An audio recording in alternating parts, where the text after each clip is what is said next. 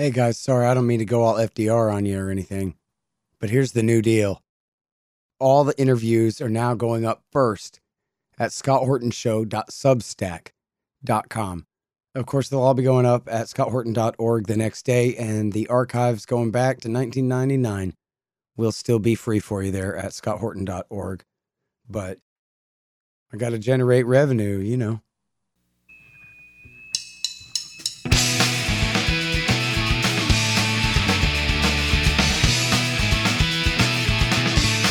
All right, y'all, welcome to the Scott Horton Show. I'm the director of the Libertarian Institute, editorial director of antiwar.com, author of the book Fool's Errand, Time to End the War in Afghanistan, and the brand new Enough Already, Time to End the War on Terrorism. And I've recorded more than 5,500 interviews since 2003, almost all on foreign policy, and all available for you at scotthorton.org. You can sign up for the podcast feed there, and the full interview archive is also available at youtube.com/Scott Horton Show. All right, you guys, on the line, I've got Matt Taibbi, of course, from Substack, taibbi.substack.com, where he's got a lot of great things. We're starting here with Edward Snowden in the Washington Post today. Welcome back to the show, Matt. How are you doing, sir? I'm doing great, Scott. How are you doing? I'm doing really good. You write good stuff. I especially appreciate you sticking up for Ed Snowden here. But I got to tell you, if I didn't know who Ed Snowden was and I read the Washington Post about him, I might think all kinds of stuff that ain't right. Yeah, I think that's by design, right? Yeah, but I mean, this one is special. I mean, you know, people bring up Orwell all the time. Of course, Winston Smith's job was rewriting the news, but you really mean it when you bring up George Orwell and the 1984 reference to this Washington Post story and the way that they treated the granting of citizenship by Vladimir Putin to Edward Snowden last week. So I guess, first of all, give us a little bit of background on what Putin's doing there and what choice Snowden had in the matter, and then maybe we'll do this Winston Smith stuff. You know, so Edward Snowden accepted Russian citizenship. It's obviously no secret that he lives there. If I remember correctly, the reason that he did this has to do with the fact that he has a Russian wife, and there would be complications for his children if he didn't accept the citizenship. Look, it's no secret that he lives in Russia. I think at this point, how he got there is a story that people are beginning to forget, which is one of the things that I was trying to write about in the piece. But there's a legend that is beginning to seep into coverage of the Snowden story that if he didn't, sort of release the information about America's surveillance programs at Russia's behest, it certainly has, a malodorous feel to it that he ended up in Russia after doing so. And so that story, when that story came out, it was essentially presented as Edward Snowden, leaker, accepts Russian citizenship. Yeah. Well, I mean, and the whole thing really was, and this is amazing that they got away with this to the degree that they did.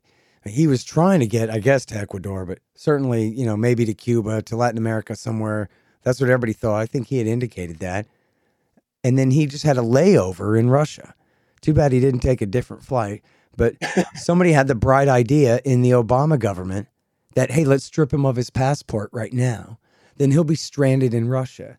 And I guess they must have calculated like the damage from his leak was done. Although we know that it's not like everything that he gave to Greenwald and the Washington Post made it online, and still he had enough in his head that you would think it would be a real risk, a security risk to leave him in Russia where he could be debriefed by their intelligence services. But they decided that it would be preferable to take that risk as long as they could make him take the public relations hit of having the word Russia next to his name for the rest of his life and have him not able to defend himself except from Moscow and in a way that makes him a traitor, even though what he did wasn't treason. He didn't just give the stuff to Greenwald, who ain't, who's an American citizen and a lawyer and all these things and a journalist anyway, but he gave him to the Washington Post, to Barton Gellman.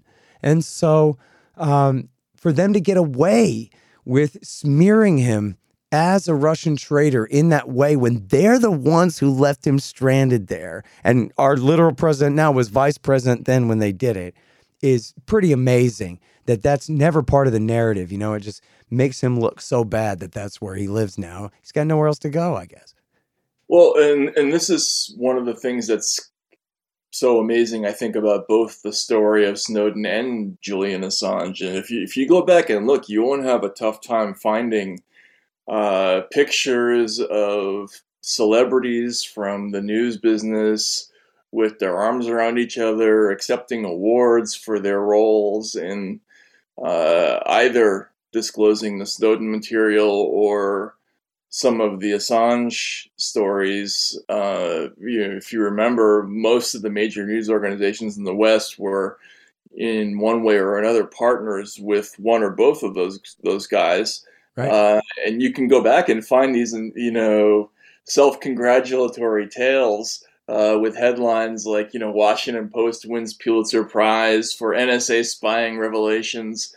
But that's all been kind of wiped clean. And what's amazing about this Snowden story is they not only touched up history in the article itself, but they did it on second thought in the day of publication. Like, they changed the headline, they changed some other facts in ways that in the past would have been considered probably improper unless you left a notation, which they no longer do. Yeah. And by the way, I want to recommend people this Brian McGlinchey article at his Substack, starkrealities.substack.com. It's called Snowden Didn't Flee to Russia. Obama Trapped Him There. And it is absolutely factual, and great journalist, Brian McGlinchey there. I want to make sure to mention that. Yeah, absolutely. Yeah. And now, so you talk about these NSA revelations. I mean, who knows what I think about what people think, but I had sort of thought that Edward J. Epstein, this lunatic at the Wall Street Journal, said that Edward Snowden is a traitor for Russia and China, and he is your enemy and he hates you, and that's why he gave all this stuff to Barton Gellman, and that everybody thought that that was stupid, and that only he believed that, and his like 35 people who took those columns seriously, because everybody knew on the face of it was obviously the truth, that this guy just thought the American people needed to know this stuff. And so he gave it to the Post and to Greenwald so that, one, he thought this guy will really be thorough, but he thought this guy's really legitimate and will put a real stamp of legitimate journalism on this by making it a Washington Post project, which it was. And then, I know you're not the world's greatest expert on this, but if you could just tell us off the top of your head what you remember about some of those revelations, what we found out. I mean, it's true, isn't it, that the courts ruled that the programs that he exposed were illegal? Yeah, there were a couple of different court cases. There were federal court cases that both ruled that the NSA's programs exceeded the reach of what they had been allowed to do under even the Patriot Act. And so the argument that the intelligence services have always made has been that, well, we're only doing incidental data collection, we're only collecting telephone numbers, we're not actively listening to anything, this is just metadata.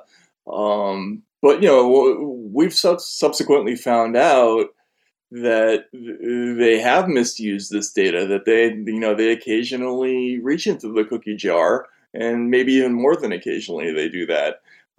So the notion that they were sort of mass collecting the phone records of everybody in the country, but not looking, at any individual information, not trying to detect any patterns in any individual's behavior. We were supposed to be reassured by that, but they never asked for permission from Congress to do any of this, and they rebuffed overtures from oversight committees when they started asking questions about it.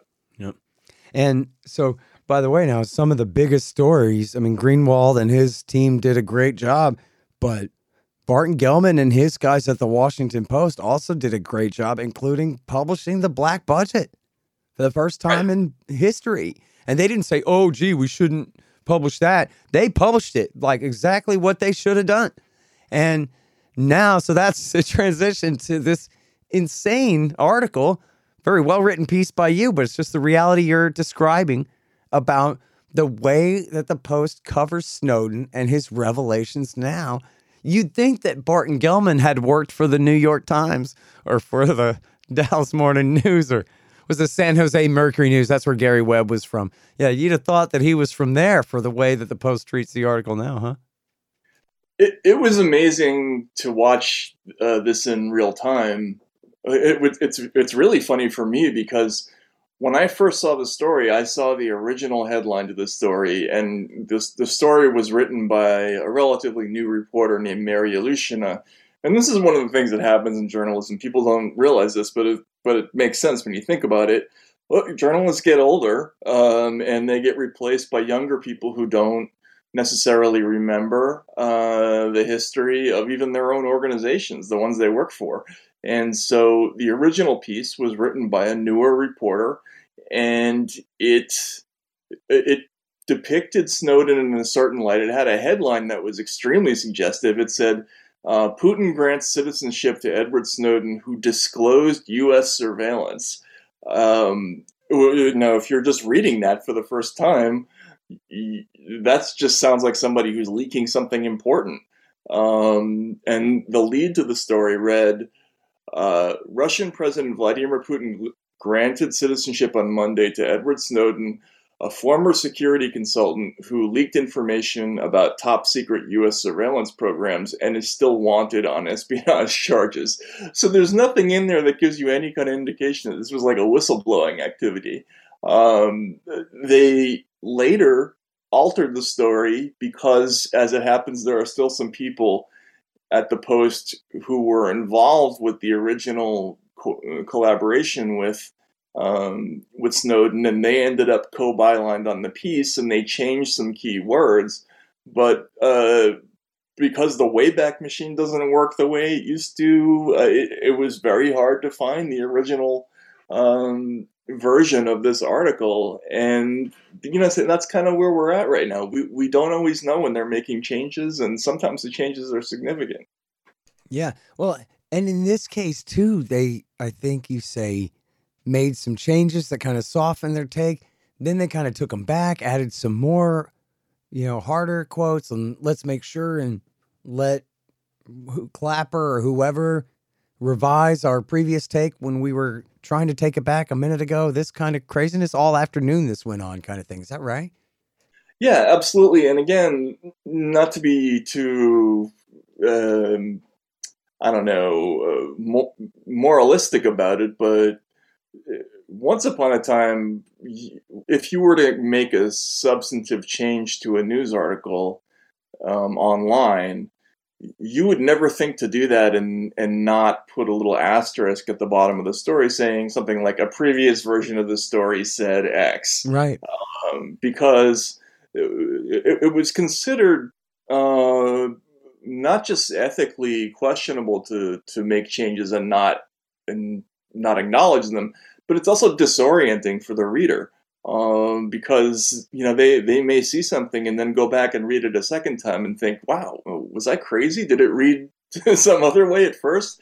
Which is what happened to me. I mean, I read that first headline that used the word disclosed, and when I went back to look at it a second time, it was now replaced by exposed. So Snowden exposed U.S. surveillance, and I thought, wow, maybe I imagined that. They didn't say that. But they did that. They eliminated a quote from somebody saying that Snowden had done an immense public service by exposing mass surveillance. So they put that in and took that out. And all of this happens, without kind of letting you know how the history of all this tracks, which again is just very disorienting for readers. Yeah, and then. So did, I hate to even ask, but did Barton Gellman have anything to say about this on Twitter or whatever out there in I didn't journalist see gossip anything land. Like, hey, that was my work that I did, guys. Yeah, I didn't see anything that Barton said. Obviously, Glenn said something, Sure. because Glenn doesn't let stuff like this go without comment. But this is another weird element to the kind of modern press environment, which is that a lot of the reporters who were gung ho in taking on the intelligence services, even 6 or 7 years ago, they've done a complete 180, and they're either being quiet or they've adopted a new direction in their careers. I don't necessarily want to name names, but there's a lot of that going on in the business, and so yeah, there weren't a lot of people. There was not a large quantity of people who pointing this out. Let's just put it that way. Yeah. Well, and speaking of which, you're really way out ahead of the pack in identifying and really listing by name and memorizing them all of these different people from the FBI and the CIA who rule, especially TV media right now. Can you talk a little bit about that? And this is all mostly with the advent of the Russiagate hoax in 2016, right? Or nah, not really, but that's when it really like shifted into fifth gear kind of deal. Yeah, I mean it's been going on for a while. I think you could say that this phenomenon. I think there was even a story about it in the New York Times. I think in 2010, in about the proliferation of former intelligence officers in media. Now, the interesting thing about this is that the way the military and intelligence people used to influence the news was that they would dominate the guest list. So they would always be in the green room. If you remember back in 2002, 2003, 2004, there were these amazing years where almost everybody you saw on television was a current or former military official. You might remember a couple of press watchdogs doing ridiculous counts, some to the effect of for every 250 ex-military or current or ex-military voices who were interviewed on TV, there might be one peace activist somewhere in there, right? And that used to be and how even then it was Larry Sanders' secretary or BJ Honeycutt, or right, where it was like, look, you guys are great and everything, but we really need somebody with a little more weight to stand in that place. Introducing Alan Combs for the other side of the story. Exactly. It wasn't like it wasn't John Lennon on there. Let's put it that way, right? It was somebody who was appropriately slavish to the Pentagon and deferential to most of their assumptions, but they might disagree, for instance, that we need to invade now as opposed to 6 months later after inspections took place. Like that was the idea of, that was what you would get for dissent.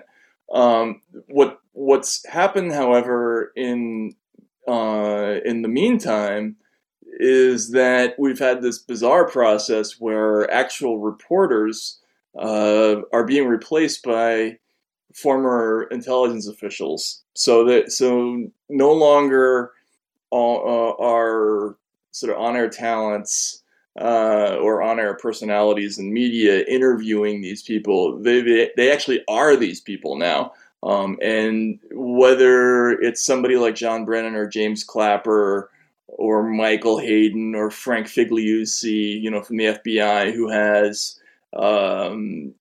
some kind of arrangement as a paid contributor arrangement where they show up, 20 times a year or whatever it is. It could also be somebody who's actually like a newsreader who comes from that world, or who's actually like on staff and now operates in that capacity, which is just a new phenomenon in our business.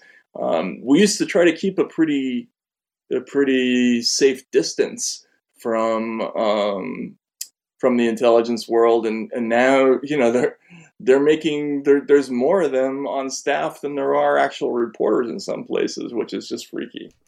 Hey man, you guys should all sign up for the Libertarian Institute's email list. Will Porter's been putting together this great newsletter every week. And all you got to do is go to the bottom of the page at libertarianinstitute.org and sign up there.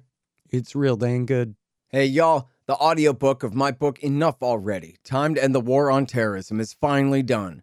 Yes, of course, read by me. It's available at Audible, Amazon, Apple Books, and soon on Google Play and whatever other options there are out there. It's my history of America's war on terrorism from 1979 through today. Give it a listen and see if you agree. It's time to just come home. Enough already. Time to end the war on terrorism. The audiobook.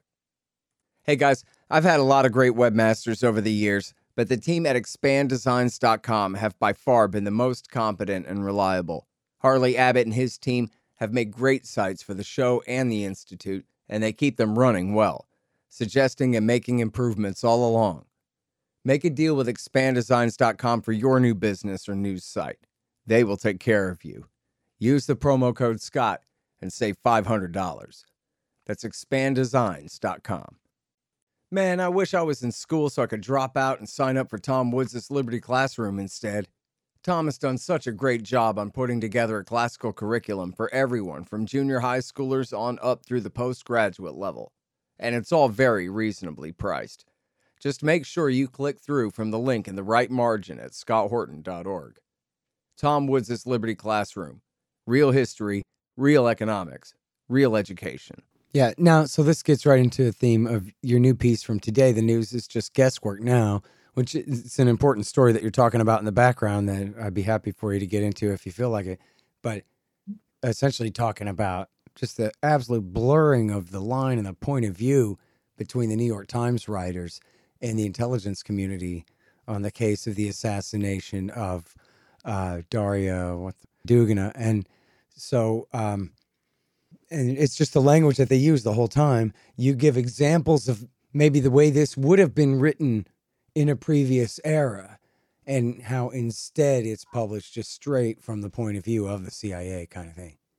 Yeah, so once upon a time, like just to take an example, here's a passage from this piece that came out today, which was called. Let me see if I can find it.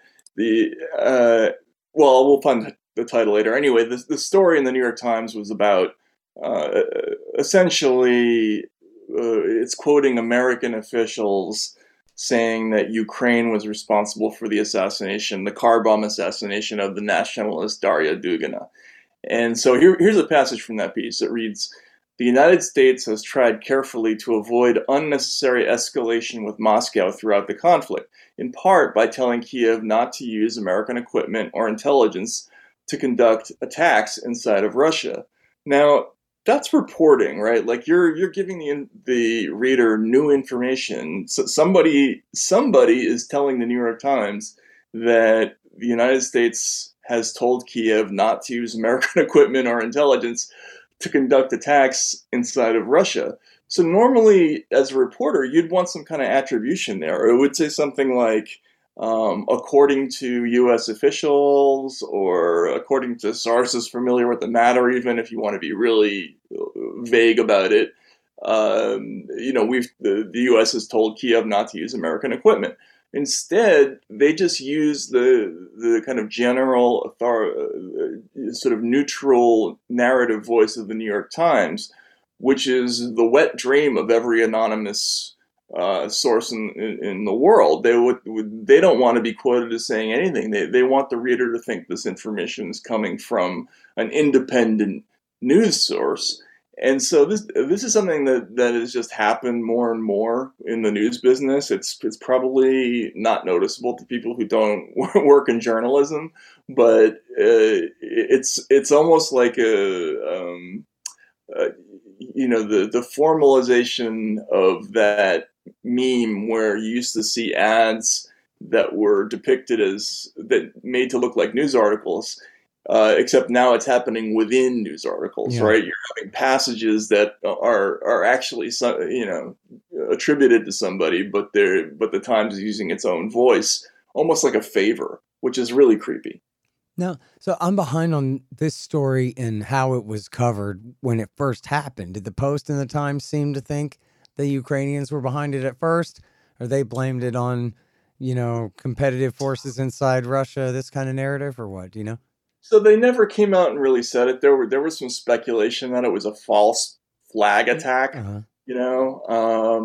and there wasn't there was never any definitive tale about who had done it. There's this character on the internet named Ilya Ponymarov, who's a Ukrainian. He has a Twitter account that kind of went from 0 to a gazillion after the invasion, and he's close to this resistance group, this Ukrainian resistance group. That I'm trying to remember what the name of it is. It's the National Republican Army, and Ponomarev claimed responsibility for them at the time. But they never really got into it, and the story just sort of went away, which is what makes this new story unusual. It's like, why would the U.S. want to bring this up? Why would they want to remind everybody that this happened, and that B, that Ukraine did it? It's just very confusing. Yeah, especially in the New York Times, as you put it in here somewhere too, this mess of reporters that they handed it to. They wanted to make a major story out of this. And then, but it's not really clear that it's directed toward truly admonishing the Ukrainian leadership. They could have just done that with a phone call. So you highlight where there's one paragraph where maybe this is the real hidden meaning of the article is, yeah, by the way, we can reach out and touch you inside Moscow, and you know it. And that was really the point of the whole article that they buried in there, Yeah, there's this amazing language, right? Because they throughout the piece they reiterate over and over again that the United States took no part in this, that they would have been opposed to it had they known about it ahead of time, that they had admonished Ukrainian leadership for doing it, that they didn't know which parts of the Ukrainian government were responsible.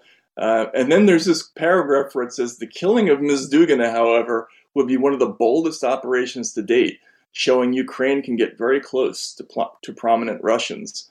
So this is like straight out of Godfather Part 2, that scene where Michael Corleone says, if there's one thing that history teaches us is that anybody can be assassinated. I mean, that might be the real message of the piece. It's just not clear. And what's odd about it is that journalists used to try to help us a little bit understand what the messages of a leak is supposed to be. Instead, they just kind of put this out there, and we're not really meant to know what to make of it. Yeah. Hey, I wish I had said at your intro here that you wrote this brilliant book, Hate Inc., which has, 8 or 10 great chapters on all these great angles on media, understanding and dissection and criticism here about all these great topics. And now, so one of the things that's going on, well, a couple things going on at the same time here is in the last week here is you guys beef with YouTube over a video that you made about election controversies. And this is huge by itself, but it's also indicative of a huge problem about discourse on something as important as YouTube, which, it has the traffic because it sort of promises to be open access to everyone. And then, boy, it sure ain't. And then we also have another form of censorship in the form of Katie Halper's suppression and firing from the Hill. And I'm going to interview her next week. So we don't have to spend too much time on that. But at least I'd like you to, give us a brief real quick so people understand what happened with that and what they can expect to hear from her there. Sure. Yeah. Katie's situation is she had an arrangement to do fill-in hosting of the Hills Rising show, and she did what they call a radar. It's like it's a direct-to-camera monologue essay. It was pretty involved. It's like a 12-minute thing, and she had done it on Israel and Palestine. She was critical of Israeli policy. She described it as apartheid, and she went through a number of things that people like Nelson Mandela and Desmond Tutu said, and she got fired basically for doing that editorial. And not only did she get fired, they basically told her that it was because of the topic, which is unusual. Like there are people who get fired for going into the wrong, reaching into the wrong areas, but usually they don't just come out and tell you that that's the reason. Yeah. I mean, she didn't say the wrong word or any kind of thing. She says right up front, of course, that she is a progressive American Jew and has a critical take on this for obvious factual and moral reasons. And the whole thing is straight from the heart and perfect. And I guess, was it you or somebody's organization went ahead and reposted the video so people can find that, right? Yeah, it wasn't me. Somebody. I think it's Breakthrough. I can't remember who did it, but Yes, yeah, I think that sounds right. Is that what it's called? Breakthrough Media? yeah, I think that's what it is. But they put it up there, and yeah, we blogged it at the Institute too. If people want to look at the blog there, you'll find it.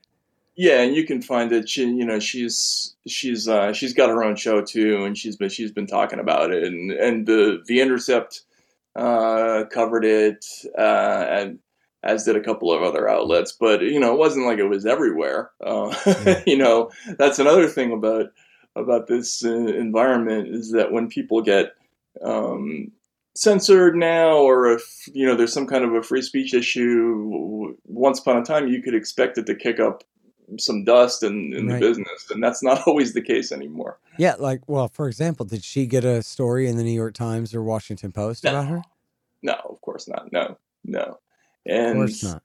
Yeah. And look, I mean, you're right, because she's high profile enough. I mean, you guys are not.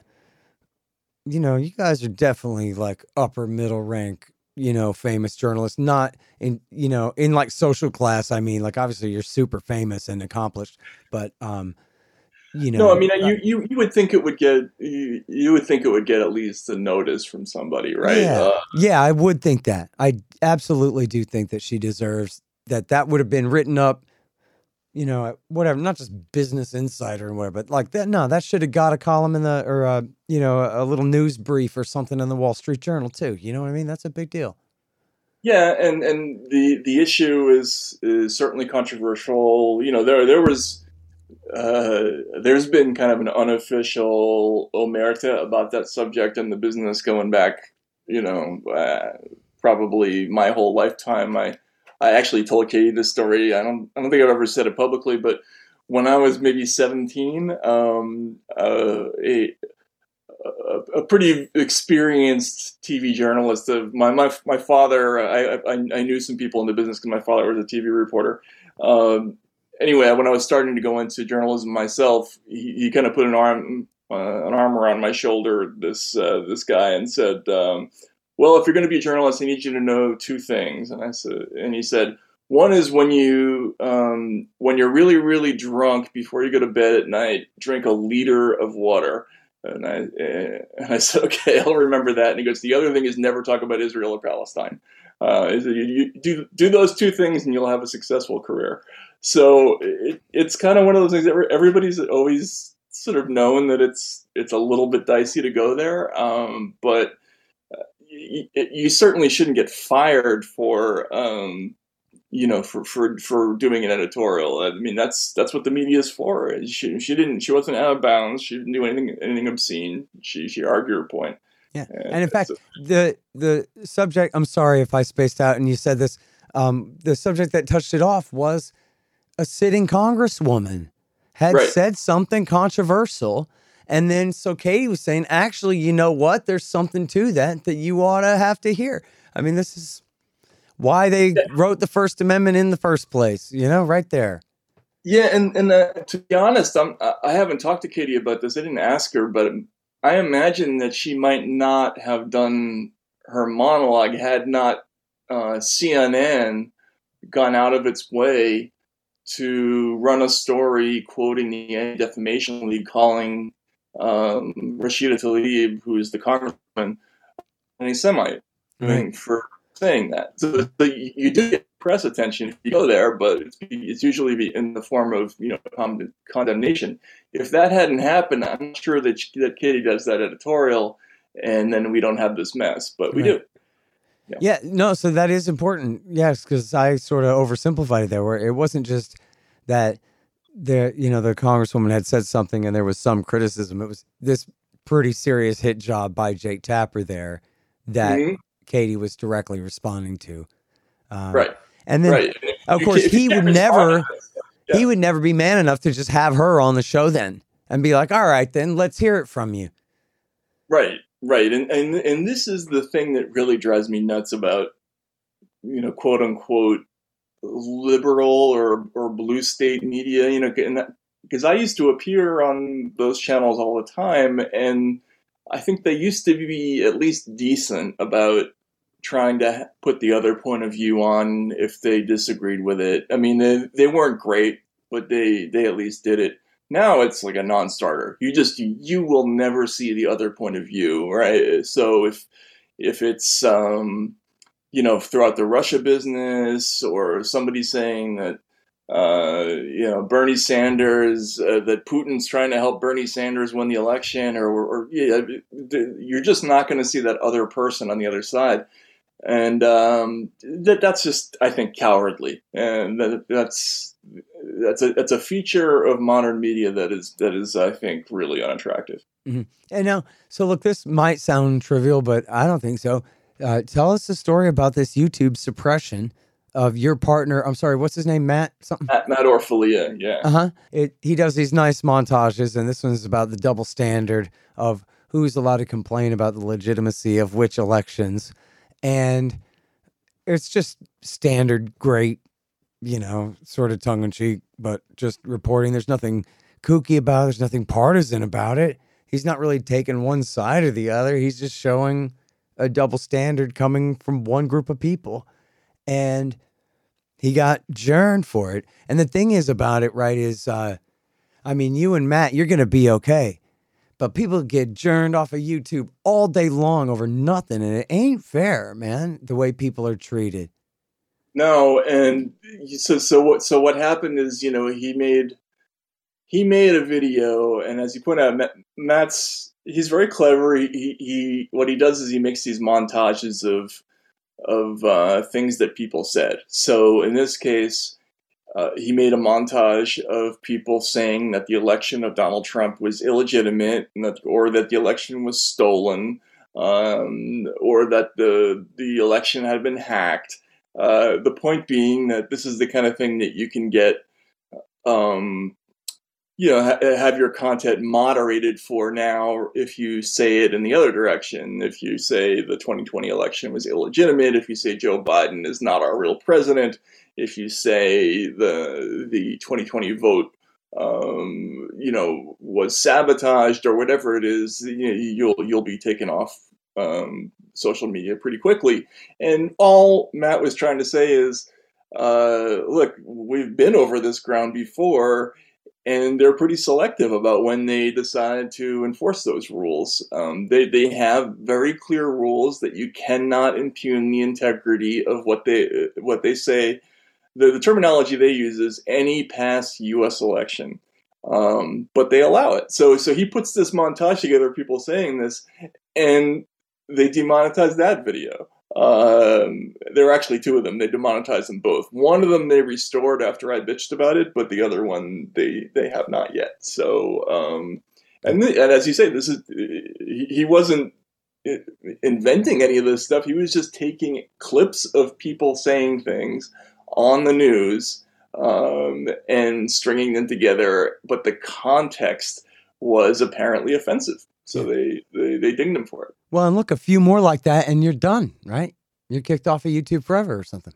Yeah, and there's that. You can get strikes. Also, being demonetized, having anything demonetized drives your traffic down generally.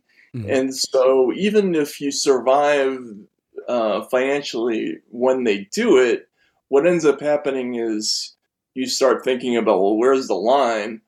And you stay way, way, way short of it because you don't want to take the risk of getting a strike, getting kicked off the channel, having your traffic go down even more, because this is your livelihood, right? And so that's how you get this monolithic content on YouTube now.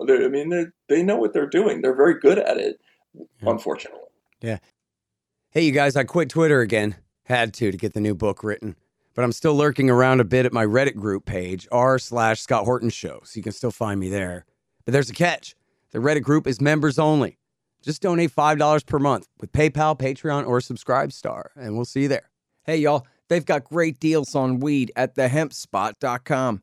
The Hemp Spot specializes in Delta-8 tetrahydrocannabinol instead of Delta-9, so they can send it straight to you anywhere in America. Recently, a friend moved and didn't have a guy in his new town, but then he heard about thehempspot.com on my show and was saved, figuratively and literally, because if you use the promo code Scott, you get 15% off every order and free shipping on any order over $100. Legal jams, bud, gummies, and the rest in your state. Thehempspot.com. Spell the THC. You guys, my friend Mike Swanson has written such a great revisionist take on the early history of the post-World War II national security state and military-industrial complex in the Truman, Eisenhower, and Kennedy years. It's called The War State. I have to say, it's the most convincing case I've read that Kennedy had truly decided to end the Cold War before he was killed. In any case, I know you'll love it. The War State by Mike Swanson. You know, I troll through Reddit sometimes, and the level of unanimity that whatever the government is saying at any given time is totally right and everybody else is stupid. It's just amazing to see like the way that kind of consensus is enforced just through the algorithms and through the upvotes and downvotes about what we all agree. I remember seeing a thread on there about how you would have to be just an absolute stupid idiot and lunatic to believe that Hunter Biden would have left his laptop at some repair shop and that somehow there it got into the hands of the Republicans. Let me get this straight. And then that's got 1 million upvotes. And anyone saying, are you kidding me? You think what the Russians planted it instead makes more sense? What? That doesn't even exist in the conversation, right? It's downvoted to oblivion and the consensus reigns completely false, completely wrong. Yeah, and then I wonder how many of those 1 million people who are upvoting are, either current or, like me, former drug abusers, and know absolutely for sure that it's totally possible to leave a laptop anywhere, let alone at a repair shop, if you're doing a lot of drugs like Hunter Biden was. But yeah, no, it's that stuff is crazy. I know the writer Walter Kern, who I do a podcast with. He describes social media now as a lathe. It's just where you go on there and it's like a machine for shaving your opinion in a desired shape. It's so far from being anything like a freewheeling discussion. It's really unfortunate. Yeah, I was having a talk with Eric Garris from antiwar.com yesterday or the day before about how things used to be compared to the big change, and it was the Trotskyites, the World Socialist website, who did the best journalism on this. I believe you've written about what they wrote about this before in the past, Matt, about how it was, with the advent of the Russiagate hoax, that they just absolutely screwed antiwar.com and then also a bunch of left-wing sites, Truth Dig and Truth Out, and I guess Common Dreams, and I'm not sure, but a lot of very legit, progressive, but very good on war type sites. And essentially they were making an example out of us because they were also, if I essentially remember the way it went, which I think I do, they had really gone after the right first and the Trump supporters and the popular, kind of alt-right and alt-light leaders and all this during that time. And then they wanted to prove to the Republicans that they were being fair. So then they went after all of us too. Even though, we're not leftists, we're libertarians, but whatever. And then we went on the chopping block and they just absolutely, when Google turns the screw on your algorithm, there goes everything. You think about the tens of thousands of articles we have at antiwar.com with the SEO keyword, whatever you're looking for on any foreign policy topic over the last 25, 30 years. that's just absolutely incomparable. And we should be on the front page of everything all the time when people are searching for that stuff. And they've just pushed us way, way, way down. And only for telling the truth and doing the right thing. They don't have us on anything where we crossed a line or, whatever line of any legitimacy. Yeah, and it's very frustrating because I think the public doesn't notice that kind of content moderation. They sometimes notice when somebody is removed from the internet. They sometimes notice when an individual site has been blocked or when certain kinds of words are prohibited. But the de-ranking process, where now if you go searching for something, it might be 60 or 70 entries before you get to the antiwar.com site that uses your exact search terms in the headline. That's a new phenomenon. When the World Socialist website did their research about all the people whose traffic had gone down after Google made this change through a thing they called Project Owl, where they decided to enhance something they called authority. And I called Google up and said, well, what does that mean? How exactly did you tweak the algorithm? And the comparison they gave to me was, well, in the old days, if you search for baseball, you might have gotten your local Little League, and now you're going to get MLB.com. And so what happens is, if you search for Trotsky, for instance, you will not get the world's leading Trotskyite organization, right? The World Socialist website. You'll get like a New York Times article about Trotsky. Or if you search anti-war, as I'm sure have noticed, it's not your site that comes up, right? It's going to be somebody else writing about the anti-war movement in a way that's probably not all that positive. Yeah, the anti-war movement in Russia is making great strides. Let's all get behind them. Yeah, exactly. And which, touche, that's fine, but still not at our expense. Yeah. Yeah, and I think that's just messing with reality when you do that. You're playing with people's perceptions of what's out there because you're driving the real results of things artificially down. It's like having a media regulator, who decides what gets seen and what doesn't. And we've never had a media regulator in this country of that sort, precisely for that reason. We didn't want to give the government the power to pick which content succeeds and which doesn't, and that's what we do now. I mean, it's not the government necessarily doing it, at least not directly, but it amounts to the same thing. Yeah. All right. Look, as long as I'm whining, I got one more, but it's not just personal. I mean, because I hate the IRS for personal reasons, but also for what they do to other people. So it's still indicative of other things. I know Garland Nixon, who's an anti-war leftist activist, has been treated the same way. And it's just so obvious. I mean, what can you say about it? Since the end of May, my follower count on Twitter has been hard limited at 63,000. And I was doing good. I was getting between 4,000 and 8,000 new followers every month. For a year before that, something like that, whatever, going back. And then at the end of May, that was it. And then I complained about it and did like a big follow train on one day, and that got me up to 63.3. And then now here we are in October, and I'm at 63.3. And even when I had like some a right-wing friend, Tom Elliott, had retweeted me complaining about it, and that had got me up by a few hundred. And then essentially what happens, Matt, and I quit Twitter anyway, but it's important though, sort of in its way, it's important that essentially what happens is every day my follower count goes up, follower count goes down, follower count goes up, follower count goes down, like Homer Simpson in his hospital bed. And so I get almost to 63.4, and then to go all the way back down to 63.33 or whatever. And every single day, count goes up, count goes down. And now, look, it's 4 months later, I can't count well, but like what happened? And then so I email them and I go, what's going on? They're like, well, you're just not using hashtags effectively enough or whatever. Well, no, man, come on. I'm obviously being somehow limited, like hard limited.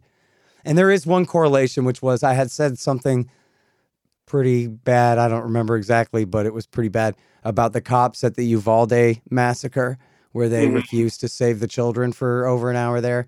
The almost 300 something cops, whatever it was, who stood there and did nothing. And I had said something horrible about them, and I got turned off for 12 hours. But then they turned me back on, but that was it. But my follower count has not gone up ever since then. And people get, kicked off of Twitter and suppressed on Twitter and shadow banned and all these things. Like, it really is such an important town square for people to use. And yet it's so obviously rigged in such insane ways like this. Like, why don't they just kick me off then if that's what they're going to do? I'm not allowed to have more than 63,000. Who came up with that crap? Yeah, that is, you're right. If they're going to interfere, why go to the lengths of making it look like they're not, or making it look like it's an organic phenomenon? You're far from the only person in this camp. I mean, I'm actually in the same place. I mean, they've essentially frozen my count. Oh, really? For a while. And I know that that's not what's going on. I mean, I'll do tweets sometimes that get retweeted by this person or that person, and it'll get 10,000 likes, and I'll get one follower out of it. I mean, come on. Yeah. Like that. It's absurd. I don't get angry about it. I mean, I haven't, but at the same time, like, the hubris of it is really irritating. Yeah, and look, you can't say this, so I'll say it because it is true, and it's an important part of this story. You're a pretty big shot, man.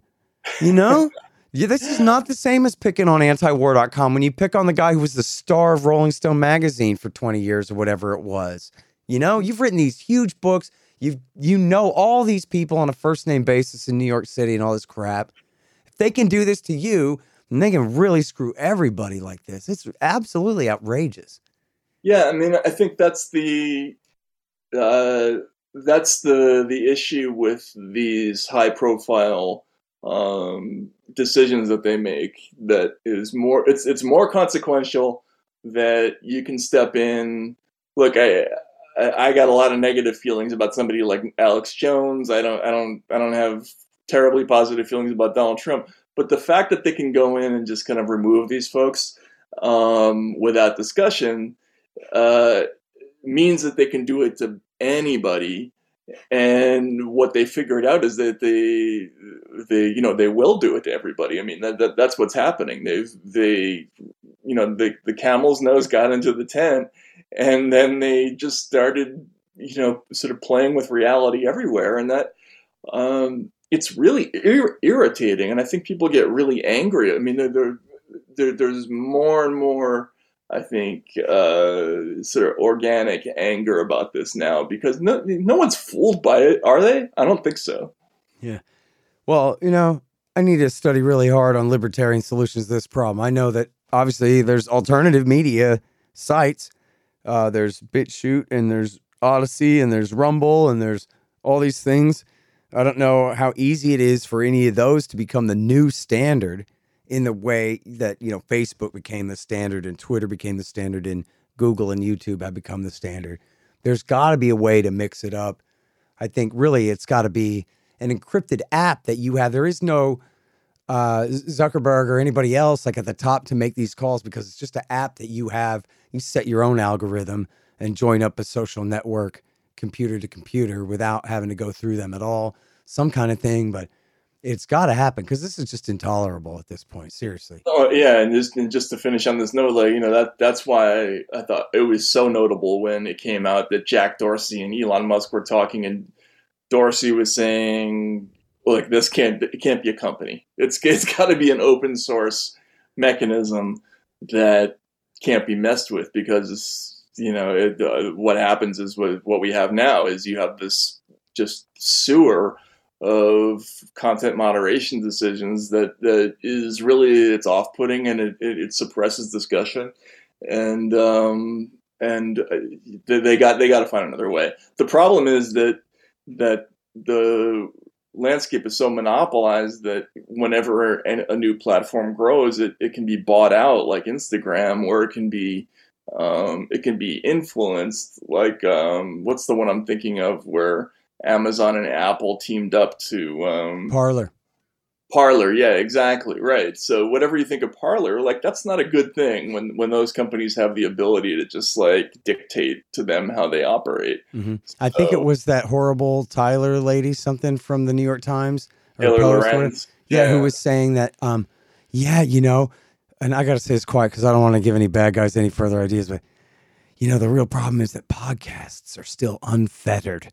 We gotta get some fetters on those and look, Apple could just turn off our whole world, couldn't they?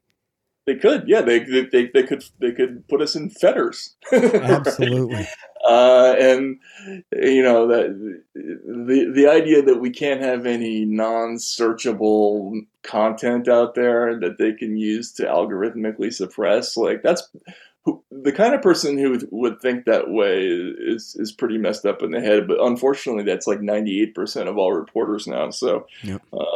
It's really depressing. All right, listen, I got to let you go, but first I got to tell all the people to go and look at your archive at taibbi.substack.com and listen up, everybody. There's the articles that we talked about today, but keep paging down because there's about a 3-part series there on the Department of Justice and the absolute corruption in the system of America's national police forces and prosecutions now, and the corruption and the disgrace of our former civil libertarian defenders and protectors who've all gone AWOL on us and all this stuff. It's great journalism, as everything from Matt Taibbi is, as you expect it to be. So please go and look at all that too. And then also this stuff about Snowden and the killing of Daria Dugina, however you say it there, and the rest. Dugina, yep. Dugina there. Okay, thank you, Matt. Really appreciate you, bud. No, thanks a lot, Scott. I appreciate it. And thanks for having me on the show. Absolutely. The Scott Horton Show, Anti-War Radio, can be heard on KPFK 90.7 FM in LA, APSradio.com, antiwar.com, scotthorton.org, and libertarianinstitute.org.